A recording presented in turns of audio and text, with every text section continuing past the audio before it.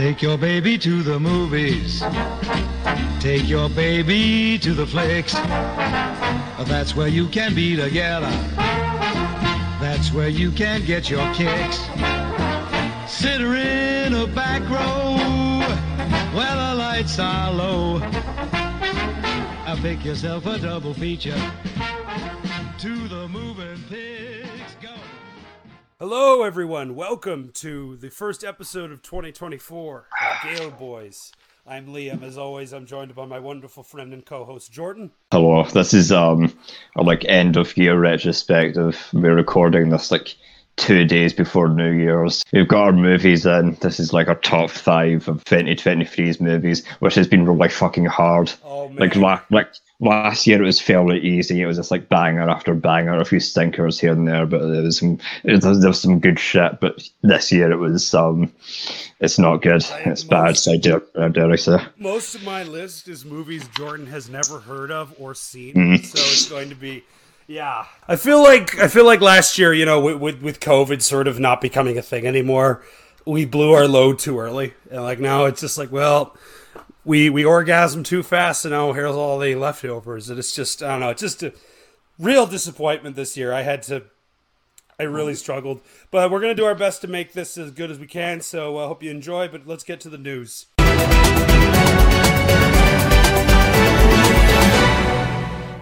Will this horrible year never end? Not much has happened, thank God, because everyone else seems to be just as tired at Christmas as we are. But one thing did happen last night that we loved. Trump is now off the main ballot. Stephen King has gotten his revenge finally. He will no longer see I think the quote is, he doesn't see the face of his father. I don't fucking know. But yeah, that's the second state where Trump cannot run for president, which is a big problem because Maine is a battleground state. Maine has to decide whether it picks Pennywise the Republican or Pennywise the Democrat whenever it comes to getting its fucking 4-year representative. I know the Supreme Court just overturned the Colorado decision to get Trump off the ballot, which is appear non-partisan. That's probably the worst thing you could do. By every fucking metric, Trump should not be on the ballot. Say whatever you want about Jan 6, it was a coup, it was not a coup. How serious people should take it. It happened. Yeah, people fucking died, man. If any other country did that, the United States would invade them. This is a rock and a hard place because, as we've said, Trump's the only one who has any juice to be president. And the Iowa caucus is literally in a week at the time we're recording this. I think it's the 5th of January, which you better dot your I's and cross your T's. Do you really want to have Trump be the face of our party again? But I feel like he's going to win, though. I feel like Biden is so fucked now in terms of his public reception. I think Trump's going to be president again. I'm not on Twitter anymore. A friend of mine will still send me tweets, and he pointed out Momentum, the fucking Silvio Berlusconi fucking Twitter handle guy, pointed out Biden's actually getting some ground in some key states. Trump could maybe win the popular vote, but with the Electoral College. So the exact probably opposite. The funniest outcome, yeah. That is the funniest outcome of next year. Oh, fuck, it's gonna be... I'm so excited for next year, because there's gonna be bloodshed. There's going to be fucking blood in the streets, regardless of who wins. We've talked about this. America has wanted a dictator for years now because the right wing wants to just kill everyone, and the left wing wants to feel vindicated, shutting down all their support. So, at the end of the day, America wants a dictator. It doesn't matter which side you're on. It's just dictator for different reasons. Convinced that the Epstein stuff next month is going to coincide with all the Trump shit, because that's perfect timing right there. Fucking Trump's name is going to be all over that. Spoiler alert, if that list has any juice, we're doing a bonus episode. Because I want to know who's on 150 names, man. I think we'll do an episode where we'll just read the list out loud. Just be like, I'm surprised. Oh, did not expect this one. So excited for that to drop. Even if it's people. Yeah, fucking Kevin Spacey's on there. Chris Tucker's on there. But I'm just curious to see who we forgot during all of this. Prince Andrew has, I know he's quote unquote unable to sweat, but he must be fucking he must be like dying now. He must be like, oh shit, here we go again. I was actually thinking about that recently because of all the like Queen dying and shit. He was able to worm his way out of all the Epstein stuff. But now it's coming back into the forefront. Epstein really is the story that will not die. Prince Andrew must be like, right, prep the Newsnight interview people again. I'm going to have to do this again. I've never seen an interview like that where just, it's incredible. It's just one of the most amazing pieces of British television I've ever seen. You've talked about a thick skin. I wonder if you have any sense now of guilt, regret, or shame about any of your behaviour and your friendship with Epstein? Do I regret the fact that he has quite obviously conducted himself in a manner unbecoming? Yes. Unbecoming? He was a sex offender. Yeah, I'm sorry, I'm being polite, in the sense that he was a sex offender. The Epstein stuff is like the MCU for us. It's like we're approaching the fucking end game where all the characters are coming back and fucking it's gonna be Trump, Bill Clinton, fucking Spacey, Prince Andrew. And some characters with new characters we've never seen before. It's exciting. It's like fucking. We bring up it's the story that won't die because it's such a. How many people were involved with that? How many powerful people this guy had on his fucking in his pocket, literally in places. It's a truly like, and it gets your conspiracy mindset going hard. It's amazing. Epstein for a lot of people like log shit, and Epstein quote unquote committing suicide in jail, which I'm sure came as a massive shock to him when he did that. That was a lot of people's like red pill moment. That was when a lot of people realised that like, the fucking reality that we're told constantly is not the actual reality that we live in. No, it really was. I mean, even people who aren't, and it's one of those conspiracies. It's like JFK. It transcends political angles. Like you don't have to be right wing or left wing to believe some shit went down in that cell. I mean, it's the most logical answer. Why would this guy who has dirt on everyone off himself in a fucking jail? It makes no goddamn sense. Yeah. Why would a guy who like was openly saying I would never commit suicide? Like that's yeah. Also, if you're a complete narcissist, you're not going to kill yourself. You're going to defend yourself vehemently. You'd be like Alex Jones. No matter how embarrassing every day is in court, you're going to fucking be there and still think you're the victim. Like that's how it fucking works. You've seen those deposition tapes where God, I wish I could see the whole thing because there's the very famous clip where the cop is just tired of him and says, one witness described your penis as oval-shaped and claimed when erect it was thick towards the bottom but was thin and small towards the head portion and called it egg-shaped. Those are not my words, I apologize. But as Mr. Critton has stated that this is a... I'm willing to continue. Yeah, that's not a guy who would kill himself, I think. Someone who gets mad at an off description of his own dick. And it's very funny in hindsight because that was like the first moment for a lot of people, but it truly is the story that won't like go away to a lot of very powerful people's chagrin. And I know fucking Ehud Barak is on there, the fucking ex-Prime Minister of Israel. He's been making the rounds because of all the fucking like Palestine shit. Because in the 90s, it was him and fucking Bill Clinton trying to like draw up plans for Palestine and shit. Fucking Barak thing was that like I went to Epstein's penthouse like more than 5 and less than 100 times. Which is like, why would you say that? Why would you say why that? Would you say that? Jesus. I wonder if Berlusconi's on one of those lists. Yeah, he is. He has to be. He's very much involved in that. Yeah. There's the photos of his fucking villa with just like 10 naked women walking around. Yeah. There's no way in hell this guy's not on that fucking list. I love how after he died, everyone just forgot about all that shit. Like, remember this complete poon hound ran the country and like tried to pass laws where he would be immune from prosecution? The OG Trump. Berlusconi was at least a fun corrupt. Berlusconi was at least like his fuckery was so ridiculous. It was almost charming how corrupt he was. Yeah, he had swag. He had swag. Like, yeah.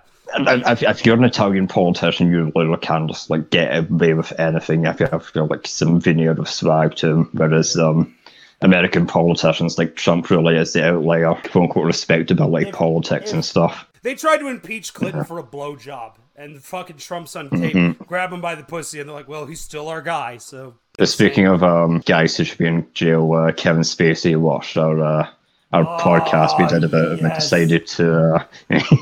Oh my god, you sent me this, and my stars popped in my eyes. I was like, oh my god. He was pissed we took his thunder, so he's like, fuck that, I'm going back. You gotta go away to come back. And for those who were lucky enough to see this, I'm still subscribed to his YouTube channel, so seeing this was like, hell yeah. Oh boy. He did an interview with Tucker Carlson, which, is hilarious considering Tucker calls trans people groomers, and here he is with an actual fucking child molester and having a cozy fireside chat. I love that right-wing populism where you say that, the gay Democrat teachers are fucking kids. And here's my interview with Kevin Spacey doing his Foghorn Leghorn accent. Shit, that was the thing that got me. He's still doing the Frank Underwood. Yeah, still doing it. You have to see it if you haven't seen it. I mean, I've almost felt like I can talk to them directly. Well, I mean, you do talk to them. Every Christmas you give a statement. It is Christmas Eve. What is your statement specifically this year? You know, Tucker, I think it's just good enough to sip some eggnog and decorate the tree and listen to White Christmas and embrace all the things that make this such a special day. The truth is, I love nothing better on this day than to do a line of blow, drink a whiskey and Coke, hit a reindeer with my car, and wish you all the naughtiest Christmas ever. I'm blown away that he's thinking that after he got found not guilty, he could just come back. We talked about this in the episode, I'm not guilty, I can come back. No, you can't. You found not guilty in court. It's yeah, so did OJ and Casey Anthony, but we're pretty sure they fucking did it. So. It's very funny that Jonathan Majors goes down for at least a year in prison over slapping his girlfriend around, but Kevin Spacey, the arch pedophile, the guy that's been fucking around with minors since the 80s, says, yep, you go scot-free. I think it's easy to say, number one, one's white, one's black. That's the American justice system. Yeah, Jonathan Majors being found guilty. I love how they waited literally down to the wire to fire his ass. They were like an NFL coach. Well, if he's not in prison, he can play. But I guess he's not going to make spring training, so fuck. I think they were worried they were going to have a James Gunn situation again where they quickly fired him and then all that backlash happened. I think they were worried that he would be found not guilty or some shit would come out in court. But nope, I don't think he'll go to jail. I think he'll get it's a first offense, so I feel like he'll get house arrest. Yeah. I look forward to seeing where he goes from here because, I don't think his career is over. Mel Gibson still has a fucking career, and that man did way worse shit than he did. It's going to be interesting to see his post MCU status, because the funny thing about his contract is he had a stipulation in it saying no other actor could play that character, and it's isn't the whole point of this guy that there's a million different versions of it? Why would you do that? Well, Why would you? Well, Dr. Doom, Matt Mickelson, step up and be into Dr. Doom because we gotta get this shit. Nah, no, he was fucking It was offered all the way back, that fucking first attempt at Fantastic Four. And he's there, man. Just fucking go for it. I know he was in Doctor Strange, but you can just pretend that didn't happen. Yeah. At this point, there's 30 MCU movies. You forget there's more MCU movies than Bond movies, and Bond was going since the 60s. For fuck's sake. Going to the movies used to be an experience. It used to be a family affair. It used to be an event. Whereas now, if people will go see movies just because they said it's going to be number one, and everybody know the movie's bad. You'll read a review on Rotten Tomatoes and be like, oh, they gave it, 75% tomatoes. It's fresh. I should go see it. When they haven't even seen the movie. The evolution of the superhero has meant the death of the movie star. And that's the fear now, because you're now making movies for 16-year-olds and China. And that's it. Speaking of movies and movie magic and terrible people making terrible decisions, this is our 2023 wrap-up, top 5 of the year. And as we stated at the beginning of this episode, this was not easy to put together. This was... I had to sit down with a whiteboard, like Charlie and Always Sunny, how the fuck do I... Because I remembered shit I had seen a while ago, and I was just I give up. Fuck this. Yeah, this is one of 2 reasons why I still have Letterboxd. It's a good catalogue of absolute shit I've seen this year. The stuff that's been good this year has been really good.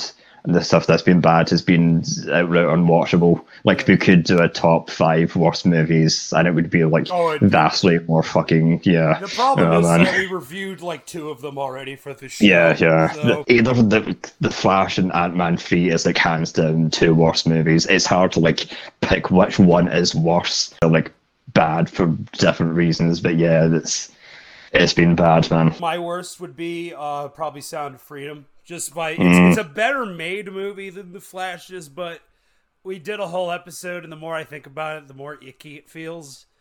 I've genuinely forgotten about that movie. I forgot we actually did an episode about that. That's such a fucking boring ass movie. God damn. I didn't see Ant-Man 3 because I just the balls to drop that movie right after Avatar 2. The balls that Disney had to do that. That's amazing. By far one of the worst looking movies I've ever seen. It's genuinely baffling how Kevin Feige thought that like he could get away with putting that out in the fucking cinema. Rare box office L from him. Well, he's paying for it now because we've got one movie in the pipe next year. That's Deadpool 3. So we'll see how that goes. But this has been a rough year for not everyone in Hollywood because this was the year comic book movies died. Sound of Freedom became a runaway hit with very dubious circumstances behind it.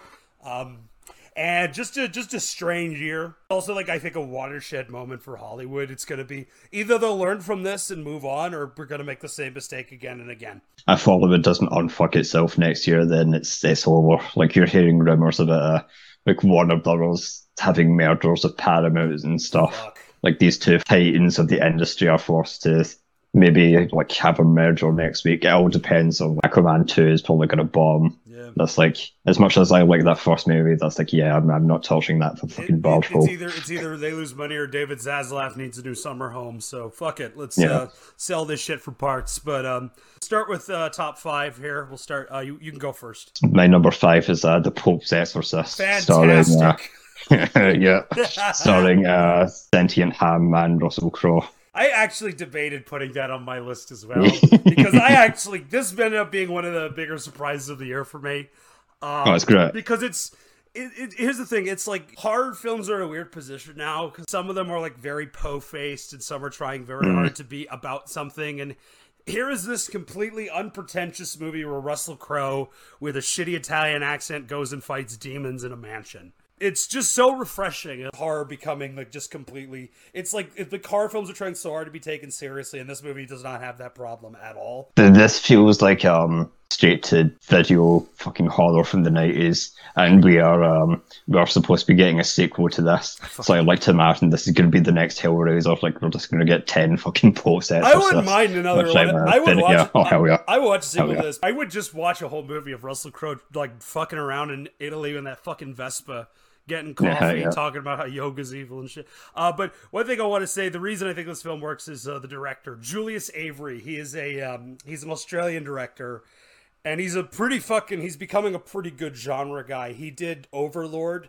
the Wolfenstein movie, the unofficial Wolfenstein movie, which is closest to a Wolfenstein movie we'll ever get. It's also the best film J.J. Abrams ever put his name on, which is and then he did Samaritan, the movie with a 75-year-old Stallone beating people to death with a sledgehammer. So nice. He knows what the people want, and he's definitely, I think, making a name for himself. Like, he took this ridiculous fucking movie and made a watchable film. He's like a good journeyman director. You know, He'll never make a stone cold classic, but everything he makes, you're like, I liked that movie. It really is like weird, the lack of genre shit recently. Now that I think about it, like most of my top 5 this year are genre films. The quote unquote elevated shit that you're supposed to take seriously fucking flew by my head, man. I mean, it's utter dog shit. I know Yorgos has a new film and I'm just not interested in it.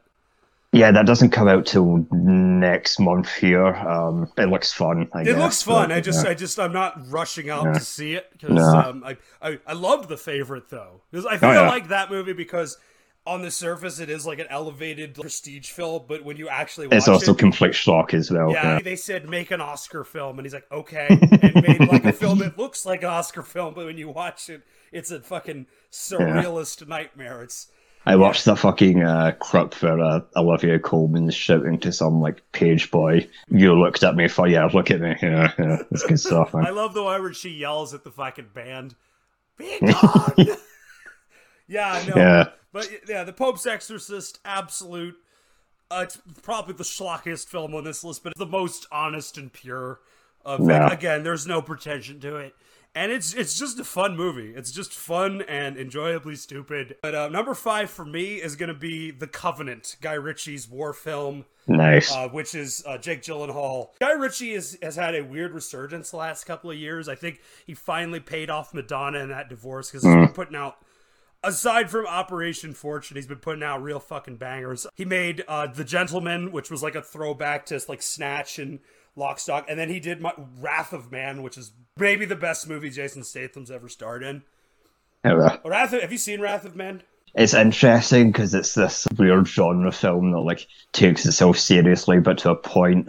And I think that's why most Guy Ritchie films work. They're comedies, but they also like take themselves seriously enough. Like fucking Lock, Stock. Yeah. Like Lock, Stock takes itself seriously to a point, you know. Yeah, it's same as on the one hand, it's like a serious crime drama about gangsters, but also it's also very funny. The scene where Jason Statham gets the fucking drink. I asked you to give me a refreshing drink. Wasn't expecting a fucking rainforest. You could fall in love with an orangutan in that. Covenant's interesting because it's on paper it is nothing like he has made before. There's no real like Ritchie-isms to it. If you see a Guy Ritchie film, you know he's got these things that he likes, and none of that's here. This is a very straight-laced, very straightforward. I don't know. It feels like a movie like Gene Hackman would have starred in like 1987 because it's about Jake Gyllenhaal. He's in Iraq. And him and his interpreter are on the run. The interpreter gets him out, and then Jake Gyllenhaal goes back to protect him. It's very straightforward action movie premise. It's like No Man Left Behind kind of shit, but it's not as jingoistic as I thought it was going to be because I went in like, oh god, Guy Ritchie's doing a fucking Michael Bay movie. But what he does is it's all about how America treated all those interpreters like dog shit and just left them all to die after they left Iraq with their tail between their legs. It is interesting seeing like him doing an actual serious movie for a change, and we've been getting this weird resurgence of fucking Iraq war movies recently. So I haven't seen it yet, but it's on my list. It's worth a watch because it's much smarter than you think it'd be. Jake Gyllenhaal's great in it too because Jake Gyllenhaal is like, I love him because you know on the one he seems like the kind of guy who could coast through his career, but he always loves playing complete fucking weirdos. Look at his fucking career. Like he was in Okja, he was in Nightcrawler. He doesn't do like the normal easy stuff, and I think that's why I think he's interesting. Yeah. I know he was supposed to be doing like a brace building biopic movie a few years ago because he was Brace of a Tune on Fame. Like his story's interesting. He's like American who goes off to fight for the Kurds, and Hollywood is very interesting stories like that. I do want to live in the alternate universe where John Hall plays fucking piss pig grandpa. That'd be fucking. That didn't happen because I'm looking here. It's not in production. That would have been awesome. Yeah. He's in a remake of Roadhouse this year, which I'm a little. You can't remake Roadhouse. I'm sorry. No. Patrick Swayze doing Tai Chi on the beach shirtless is like one of the most iconic things in cinema. Yeah. Speaking of beaches, my number 4 film this year is Infinity Pool by Brandon Cronenberg. It's interesting that Cronenberg Jr. made the better body horror than his dad this year.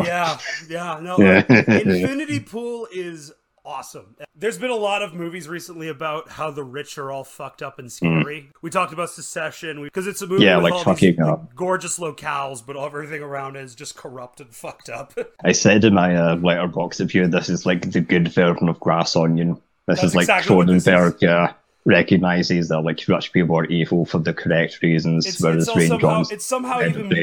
somehow more subtle than Glass Onion, which is sad. Oh yeah, a movie where fucking all of this shit happens somehow has more to say than anything Rian Johnson can write. Evil people in his movies are just if Elon Musk was Edward Norton, wouldn't that be funny? Yeah. But the way Cronenberg does like evil rich people in this, they're just scumbags. They're just scumbags. So like, oh yeah. Like, that's what's so funny about what's her fuck Pearl in this movie. She starts off as this like manic pixie bitch, and then like over time she just becomes probably one of the most evil fucking people I've seen in any movie like this year. She's becoming like a scream queen. This woman, her name's Mia Goth. Have you heard her actual voice?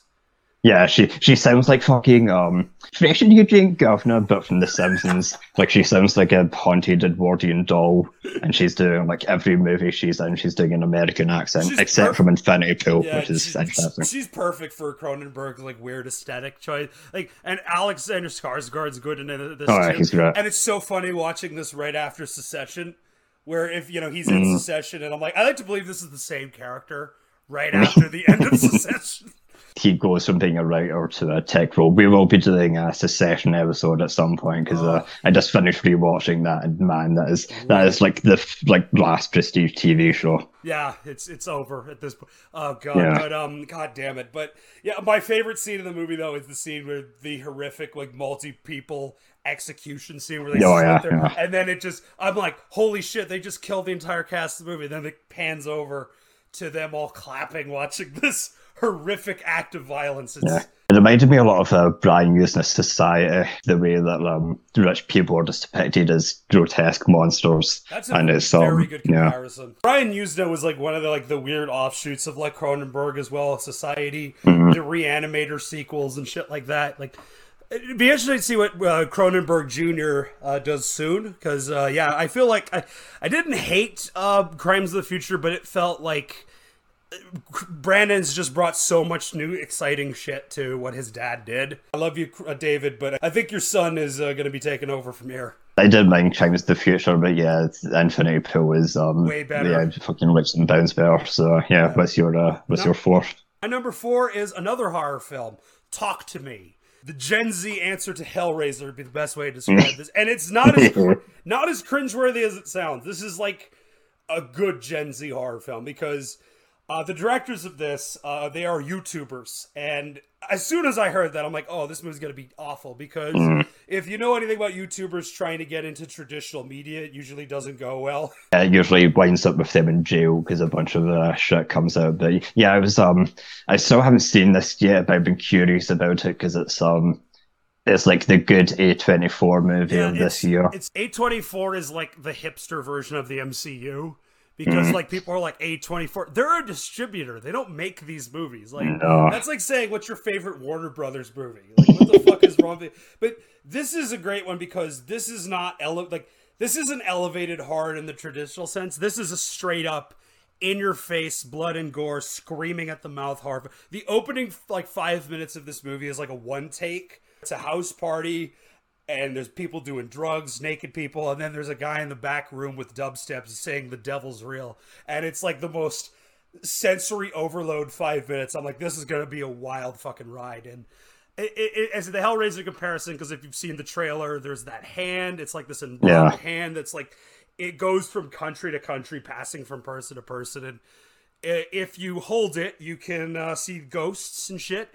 And in classic Gen Z fashion, the kids decide to take videos of this and do like the talk to me challenge. And on the one hand, you think, yeah, it sounds cringeworthy as fuck, but these guys, they seem to hate their audience, these YouTuber guys, because when shit goes bad and then the demons show up, they murder the fuck out these kids. Like there's a scene where one of them gets possessed and he's ripping his eye out with his bare hands, and it's an insanely violent movie, and it goes to places you don't expect a movie like this to go to, just in terms of like raw, for a movie aimed at a younger audience to have this much violent shit. And it's like, whoa. Horror movies have been like fairly tame this year. I saw The Boogeyman with my uncle. Jesus. It's like lame Stephen King adaptation, and this is such a like nothing movie, and like when people die, it's like off screen and stuff. It's like, just give me some gore, man. Yeah, give me some gore. like barbaric shit.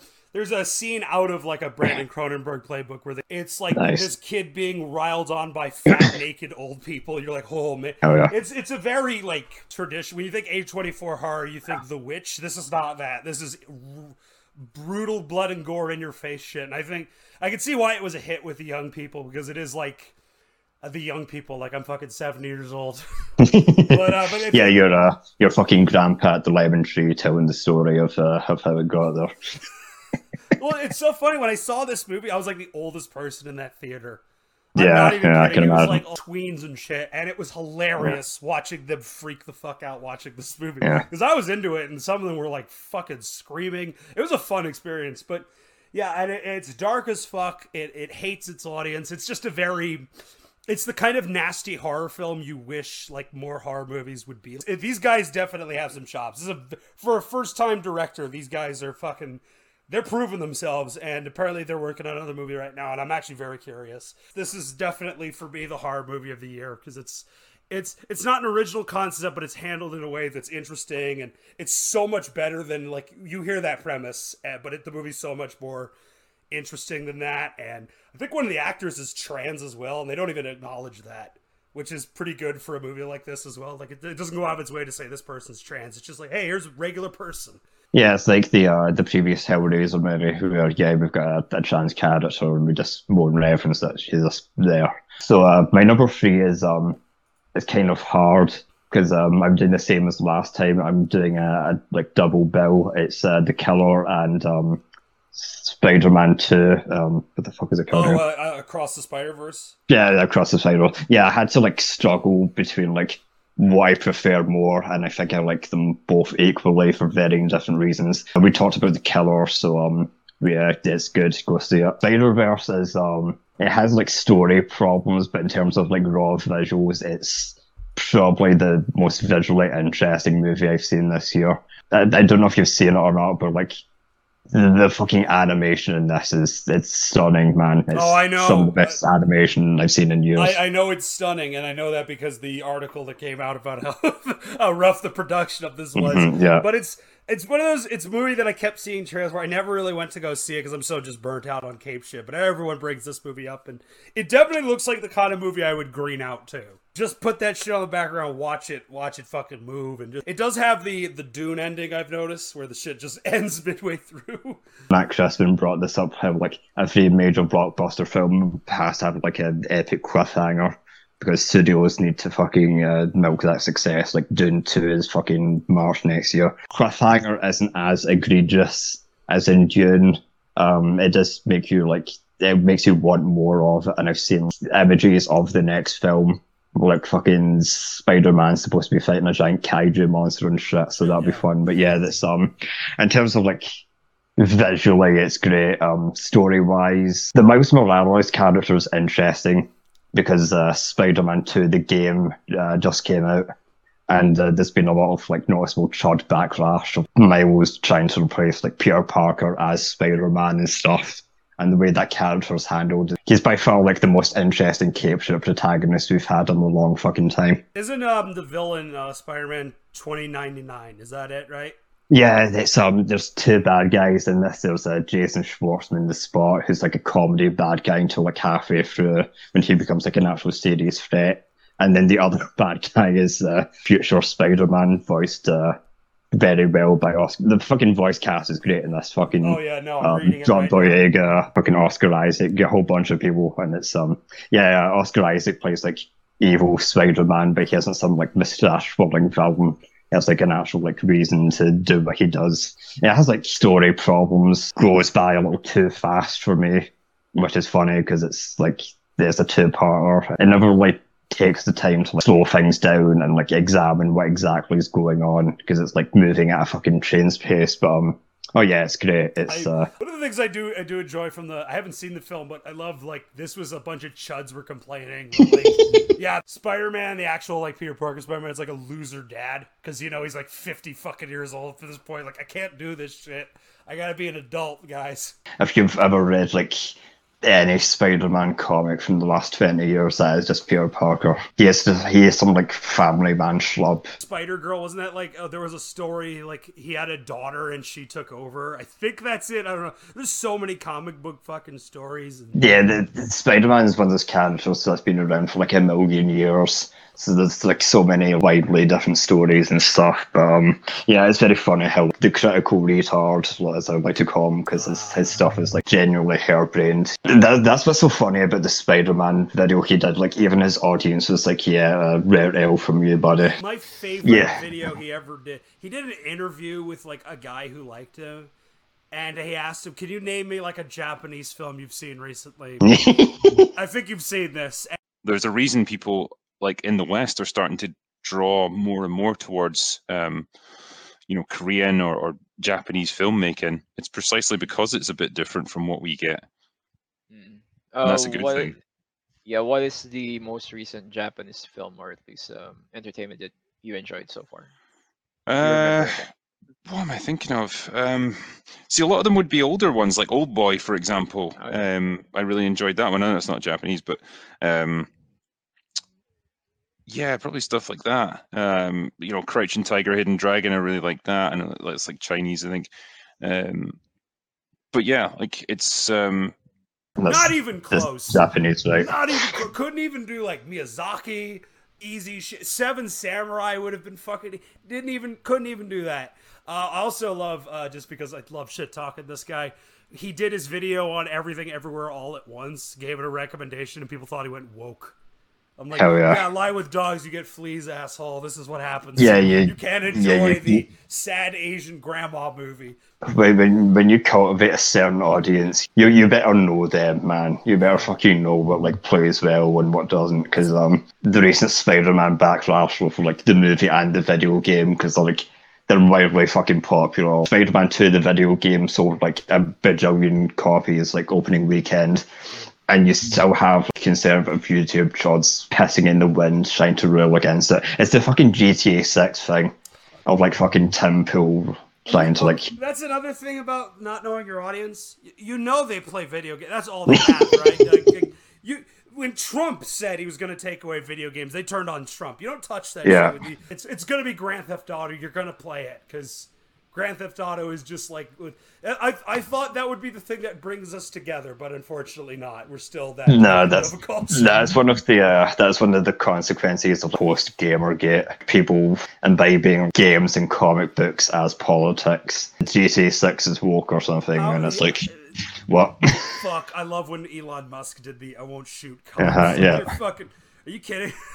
That's so funny to me that like that Ian Miles Chung guy who made his bread off Gamergate is like trying to rebrand himself. They're all just turning into Jack Thompson, the guy who tried to get GTA banned. Yeah, they are the fucking like India Sarkeesians now. They are like the peril clutching fucking SJWs that rail against like identity politics in video games. I love to do a Gamergate retrospective. Oh boy, fucking crazy that shit got. Not even just the Law and Order episode, just the death threats, the fucking.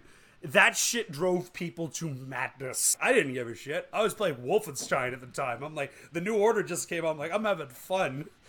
Yeah, that's my number 3 this year. I'll definitely give it a shot because I did like Into the Spider-Verse, which was the first one. I actually enjoyed it because animated movies are weird. In America, like animated movies are like just purely aimed at children.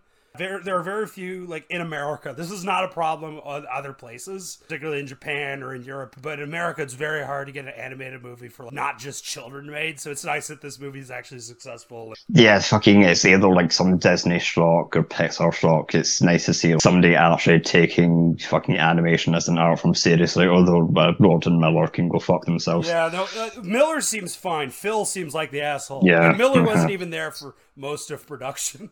This article is hilarious. I saw Cocaine Bear, so I can imagine I'm going to give the animators the props for this, not them. Yeah. If you're like on the one hand, it's like we're seen as like the saviors of animation. Also, I produced Cocaine Bear. You're welcome. Yeah. Speaking of dog shit, I watched Cocaine Bear and 65 back to back in one day, and it was probably Oh, what an awful dub. 65 should not have been as dog shit as it was. That had potential, man. Sam Raimi produced Adam Driver dinosaur movie. That should have been way fucking better, but I think it's just, you could tell it was edited to shit as well. Like, it was delayed an entire year due to post-production problems, and you could tell. Enough of bad movies. So yeah, number 3, The Killer and Across the Spider-Verse. So number 3 for me, I just saw it yesterday, so it's fresh in my mind. The Iron Claw, which... This is a sports film. I was talking to you about this. This is a movie I'm actually fascinated by because this is if you're not a wrestling fan, this is the story of the Von Erichs. They were a wrestling family from Texas in the 80s. And the story is interesting because all but one of them is dead.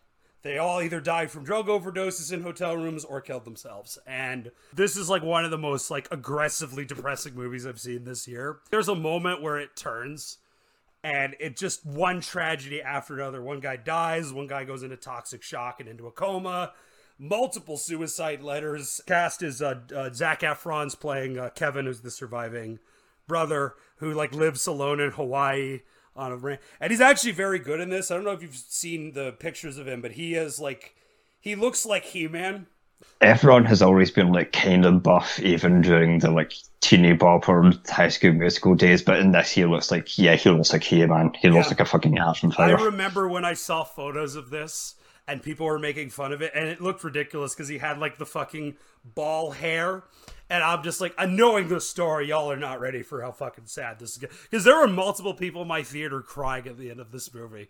Because there's a scene where, he realizes all his family's dead, and he's having this heartfelt moment with his sons. It's an aggressively depressing movie. The real standout for me is Jeremy Allen White, who plays Carrie, he was the only one to actually go to the WWF and like lost his leg in a motorcycle accident and wrestled for 10 years without a fucking leg. He would go in already wearing his boots and would get in a uniform because he literally had to amputate his foot because of a motorcycle accident. And he wrestled for multiple years without a foot. But Jeremy Allen White's like becoming like a real up and comer because we've all seen The Bear, and this one, he's bulked up in this too. And this character is so fucking sad because like the first time we're introduced to him, he's gonna go do disc throwing in the Olympics, but this is 1980 and Carter boycotts the Moscow Olympics, so he's effectively fucked. He's like, I traded my whole life for this, I can't even go. Shit. And then he has to go join wrestling with his brothers, and his character is like the most sad of all of them because he's like the one who's like trying so hard to make dad happy, and dad's such an asshole in this movie.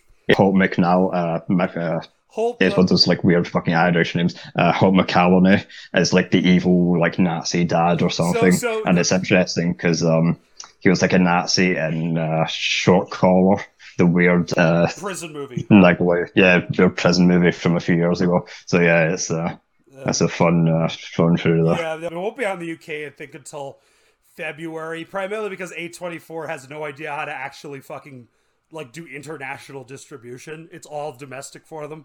A24 is interesting because they're starting to pivot away from like quote unquote elevated horror to biopics, and we've got that Alex Garland Civil War action movie next year, so it's going to be like interesting seeing them trying to pivot into the mainstream. Yeah, that could go well, or could go like when Canon Films tried to go mainstream and they made like Over the Top and Superman 4 and like, bankrupted the company. So it could go that way. We'll see.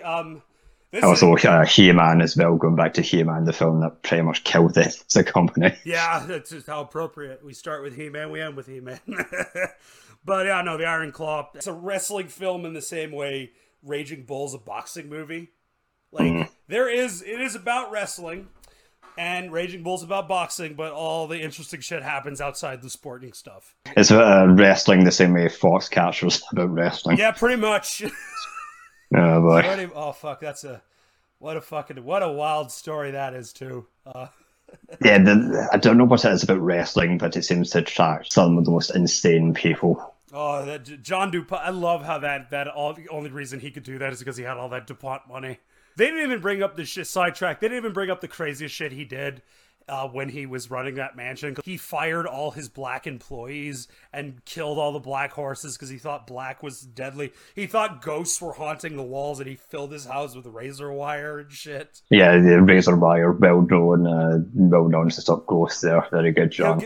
Yeah, so my number 2 is Oppenheimer, Christopher Nolan's Bomberman movie. We've already talked about that, so I won't spend too much time on it. It's great. It's in terms of like raw visuals, it's fucking stunning, man. Like I went to go see this in IMAX on your recommendation, and that 30 seconds of silence when the bomb is going off, it's like, oh man, this is moving magic right fucking here. I think the reason it works is that I love that this movie was the hit it was. 3-hour political drama about communism.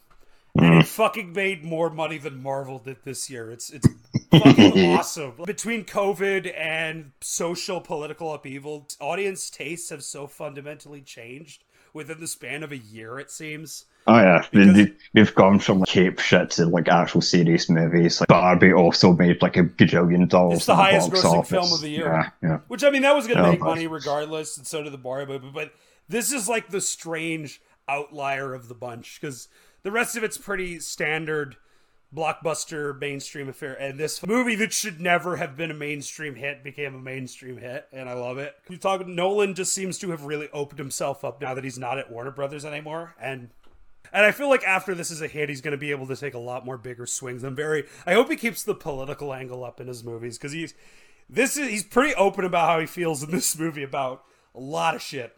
I'm still mixed on him like doing a Bond film, but that would be like interesting to see just what he actually does with it, because he's referenced Bond a bunch of fucking times, and I know he's talked about how much he loves On His Majesty's Secret Service. Yeah. Stay tuned for that next year.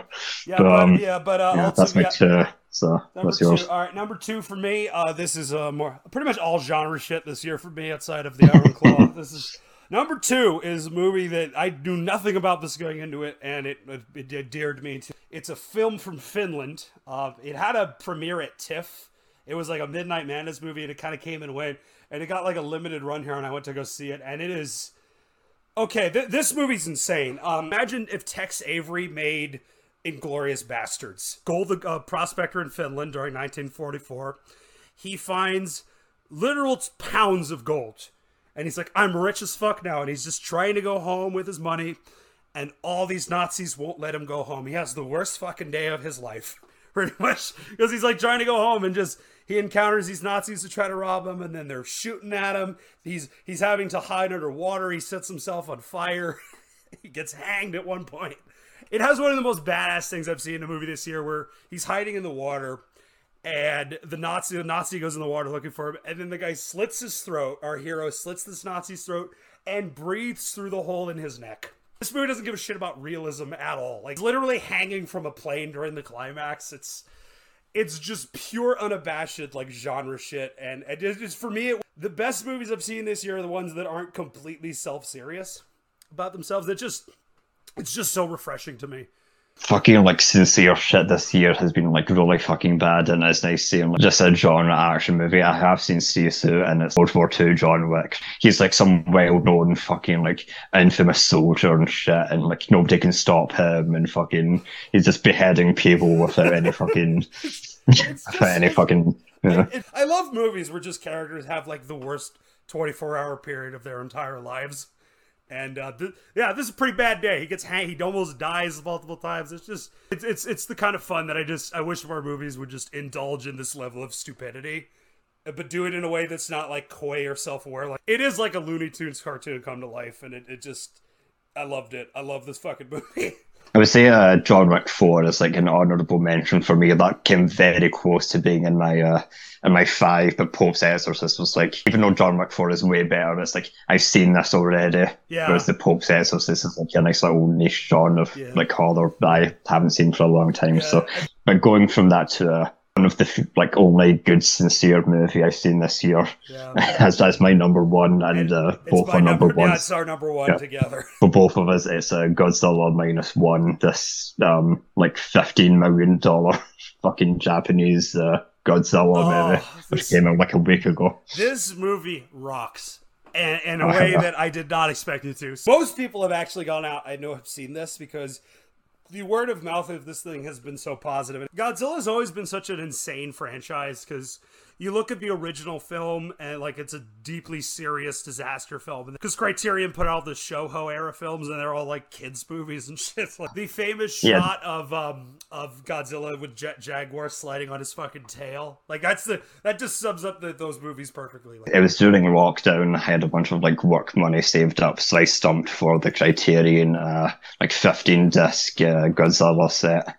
And half those movies are just kids movies. My favourite one is still Godzilla doing the handshake with Jet Jaguar at the end of that movie. That's one of my favourite gifs of all time. That particular movie is insane, because the reason Jet Jaguar exists, they had a contest in Japan elementary schools. I'm not even kidding. That's what happened. Yeah. Jet Jaguar is the product of a child who drew the best thing of that year. Kind of want to see like a Godzilla -2 with Jet Jaguar. Oh, fuck. I would at this point. I feel like the only ones who would do that are the Americans, though, at this point. Fucking watching the new Vanguard movie, which just MCU schlock to Godzilla -1 is, it almost broke my neck with the flip flash. Yeah, but the reason this movie works is that it's very little of it's actually to do with Godzilla.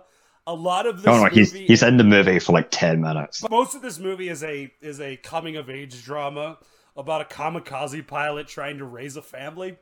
And then just literally out of nowhere, Godzilla shows up and fucks shit up. Like, he's almost treated like an eldritch force in this movie. Just this awful thing that you hear whispers about, but no one believes is real until he shows up. It reminds me a lot of Shin Godzilla, where Godzilla is this thing that just happens to exist. And there's nothing you can do to stop it. Even like spoilers for the end of this movie, they literally fucking blow it apart. And you've got the fucking mid-credit scene when it starts reforming itself. It's like, yeah, good luck trying to kill this guy. It's weird, because Shin Godzilla is like a political satire. That whole movie was the response to Fukushima. Such a weird outlier in the Godzilla canon, because, again, it is a political satire. Most of that movie is a comedy. My favorite scene in that movie is someone's yelling, "Get more copy machines. We need to have a bigger meeting." It's just all this government red tape to deal with the fact there's a monster wrecking shit in Tokyo. But this one's way more like a classic Godzilla film with the human drama, the melodrama, the spectacle. But the spectacle in this is less exciting and more frightening. When he destroys Tokyo for the first time in this movie, it's scary. And people die. People fucking die in this movie when he's just stepping on people, and just when you see his atomic breath for the first time, and it's just a fucking mini nuke that goes off. It's like something got fucking Fallout. It's just this massive fucking nuke that like incinerates 10,000 people, and everything's so matter of fact as well. Like Godzilla will just like step on shit and fucking smash buildings without even thinking about it. He has like a force of nature. That's why I ultimately love about this movie. Godzilla was like happy just being left alone, but the fucking like wretched Americans had to blow up that nuke and piss him off. That's partly why I think this movie works, is that it's set in 1946, right after the end of World War II. The country is at its absolute lowest point. And then this shit happens. But it's also... And I think the reason this movie affected me so well, and why I think it's so good, is that the human part of a Godzilla film is always, like, the weakest part. But, like, there is such a thing as too much. You have the Wingard film that has no plot at all, and it becomes almost numbing to watch. Whereas this has that perfect balance of human drama and spectacle that's just very hard to get with particularly, like, some Godzilla films are just... The quality just goes so back and forth, and this one is easily the best written of the bunch, the best acted. Like movies, we talk about the screenwriting in movies now is just so half-assed, whereas this actually takes the time to be like, look how much just a half-decent script and acting can take you. Like, can make an otherwise spectacle film feel so much more important than it otherwise would be. Like, as soon as Shinzo Abe gets ass blasted by that fucking teenager, like, we've started seeing movies about how like, the Japanese Empire wasn't good, actually. Fucking kamikaze pilots weren't these heroes to be venerated. They were fucking, like, teenage boys that got tricked by this cult. We're going to see more of that in Godzilla. It's, like, one of the more interesting takes on it, because you have the main character try to be a kamikaze pilot, but just couldn't bring himself to do it. And then you have that fucking line halfway through, what we did wasn't noble, it wasn't heroic, we were fucking guys who did what we were told, and we suffered for it. Japan has always been seen as this culture of like tradition and these things like that. In this movie, to completely disregard that is a very interesting angle. It's an angle that works. It's just, and I particularly love the stuff with the family too. This weird family unity. Like, he finds this woman living in his fucking house and just, hey, you want to get married? Sure.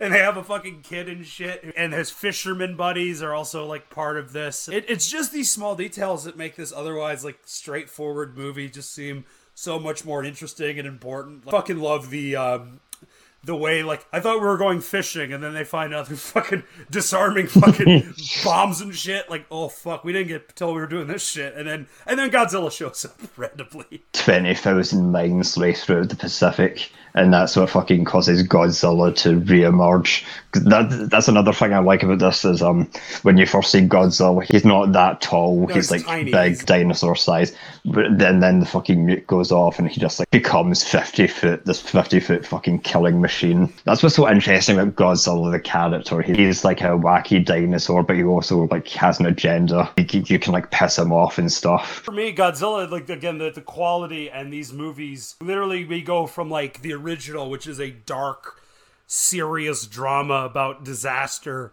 to kid shit to like making him an action movie hero in like the 90s. Like the Gareth Edwards film tries to make him a little more intimidating, and then that just gets abandoned for him him having like a Lethal Weapon buddy cop team up with fucking Kong. People forget the original Godzilla film is not a fun giant. It's a harrowing film. It's a harrowing fucking movie, and this just strikes that perfect balance of dark and serious, but also it doesn't forget to be exciting and have spectacle. And it's so funny. Right before I saw this movie, I got the trailer for Godzilla, and I was just like the Wingard film, like, what the fuck. Yeah, this is just, it's this like bright, colourful like stories secondary. You're just watching an MCU movie at this point, fucking monsters punching each other, and -1, Godzilla's there for 10 minutes at most, but when he's there, he fucking like... Oh, he's scary. He's there, you know. And he's scary in this, and that's one of the things I think people forget. Godzilla's meant to be frightening, and the director of this, he's actually known for like war movies, and he's an animator as well. I would never think this dude could do this, but he does it, and he does it fucking well, because he does fucking war movies, for God's sakes. I love that fucking scene where the wacky scientist man is like laying out his very detailed plan to bring down Godzilla. The most elaborate fucking bullshit, like the after that fucking buoy is filled with gas that fucking sends him to the bottom of the ocean, and then he'll rise up like the bullet, which will fucking harden his skin and make him vulnerable. And it's like, oh man. And I love how everyone's just like, how do we kill it? Like, not listening at all, because this is a pretty fucking insane situation to be in. I do like that the film highlight the absurdity of a giant dinosaur destroying Japan. Like, that's a very difficult situation. That's why Shin Godzilla is so funny, because it's treated like a matter-of-fact government problem. The guy who directed it did Evangelion, and obviously, literally at one point, like, Hayao Miyazaki shows up in a cameo, and he's supposed to be the expert on Godzilla. It's like, what do you know about the dinosaur? I don't fucking know.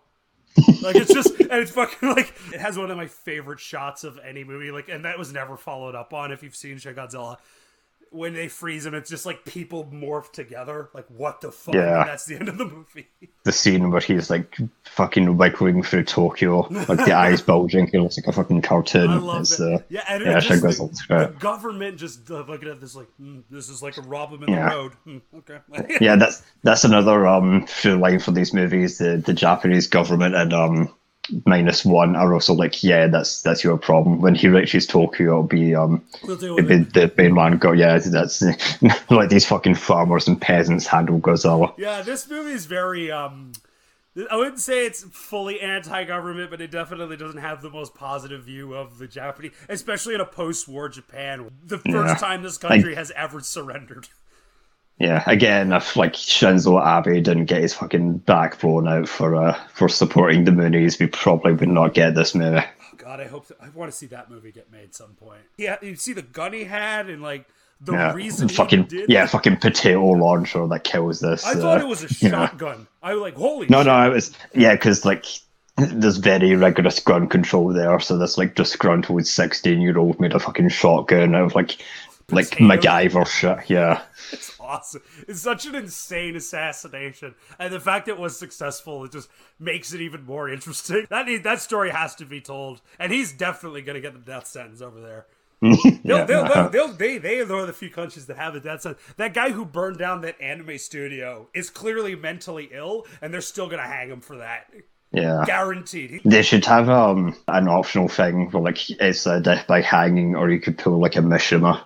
You could go the honourable way, quote unquote. Fuck yeah! I'm assuming most people have seen it because it's become a bit of a worldwide success, and it's also what I think has been so important this year. A lot of my favorite films this year I saw were foreign films, and I think it's down to the fact how bad Hollywood is now. This is the second year in a row my favorite film has been a movie that was not from America, which is I think telling of how bad Hollywood is going right now. Hollywood seems to have like very specific problems that other countries don't really have in the making movies, except when it comes to France. Like the fucking Gerard Depardieu. Like, whenever France gets into Hollywood shit, it's always down to like some pervert fucked up and did something they shouldn't have, like fucking Gerard Depardieu. That or you get Luc Besson, where he just makes like schlock action movies that go straight to video and shit.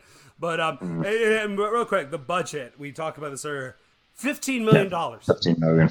This movie looks better than most shit I've seen this year, and it costs this costs Ant-Man's like $250 million. This costs 15. There's no fucking excuse at this point. I know we could talk about Japan has weird like labor laws, they don't pay people properly, but $15 million. There's no excuse, Hollywood. Yeah, that's fucking chump change compared to the average fucking budget of even like low budget Hollywood movies now. That's like that's like 30 million or most. Like, yeah, 15 million is fucking chump change. Yeah, it's still like one of the fucking better looking movies I've seen this year. It made money. I would love to see like more international films break through, because I feel like Hollywood's gonna need them, and theater chains will need them to keep alive. Because I've talked about in this program, like Korea, India, like these countries that are like actually putting out real movies. Mainland China puts out better movies than Hollywood does, and they're not honestly that much better, but they're at least more visually interesting. That's the takeaway this year: is Hollywood's going to need to get its shit together, or shit's going to get real bad in the future. So before we go out, speaking of like weird cinema experiences, the closest weirdest I've had, like you talked about fucking Talk to Me, like the cinema full of Zoomers. When I watched Battle of Lake Changjing, it was me, like one other Caucasian person, and like, an entire cinema full of like Chinese Zoomers on their phone. It's one of the most surreal fucking experiences I've ever seen, watching this fucking like mainland Chinese propaganda about how like Chairman Mao was fucking sending like millions of people to die in Korea, and I'm surrounded by these fucking Chinese teenagers fucking TikToking and shit. I live in a predominantly Chinese neighborhood, and we get a lot of I have that almost all the time. I went to go see Wandering Earth 2 in the theater, and I'm like the one white person there. And it is like, there are people bawling their eyes out, and I'm just sitting there like, that looks cool. Liam's that one guy that knows how to speak like perfect Mandarin off the Chinese takeaway menu. He was white boy surprises Chinese takeaway host by speaking perfect Chinese. I think it's more impressive. They're like, why the fuck are you here? Why are you going to this 3-hour fucking sci-fi movie? Because it's better than fucking like whatever else is on. It's this or Ant-Man 2, and I know exactly where I'm fucking going. Fuck that. Andy Lau crying over his digital daughter is much more interesting to me than Paul Rudd doing bad CG Spy Kids shit, so I'm good. Oh boy. God damn it. But yeah, that was 2023. Is there anything interesting that we look forward to? Aside from Doom 2, I think 2024 is going to be a complete wash as well. Eggers' Nosferatu movie is finally coming out. Fuck yeah. By Christmas, by the way. Awesome. I love it. Like, there is some schlock I'm looking forward to. The Beekeeper, I keep getting that trailer. Fuck it, I'll go see Jason Statham beat the shit out of people. Yeah, it will be very funny if just like next year is the exact same as this year, like the only worthwhile stuff is the schlock. But join us next time for I don't know what exactly we'll do for next, but we've got a lot of ideas coming out. We'll probably go back to Bond, I think, because we haven't done Bond for a while. I've got like a possible guest lined up. Yeah, that'd be fun. Yeah, also, I've just got an Xbox. I stumped for a new Xbox over Christmas, so I will be talking about Starfield with a friend of mine at some point as a sequel to our Todd episodes. So stay tuned for that. Yep. Join us next time, and hope another year of mayhem and madness on our end. So let's have fun and stay excellent to each other. It must be wonderful to ring in the new year over and over and over. Please kill me.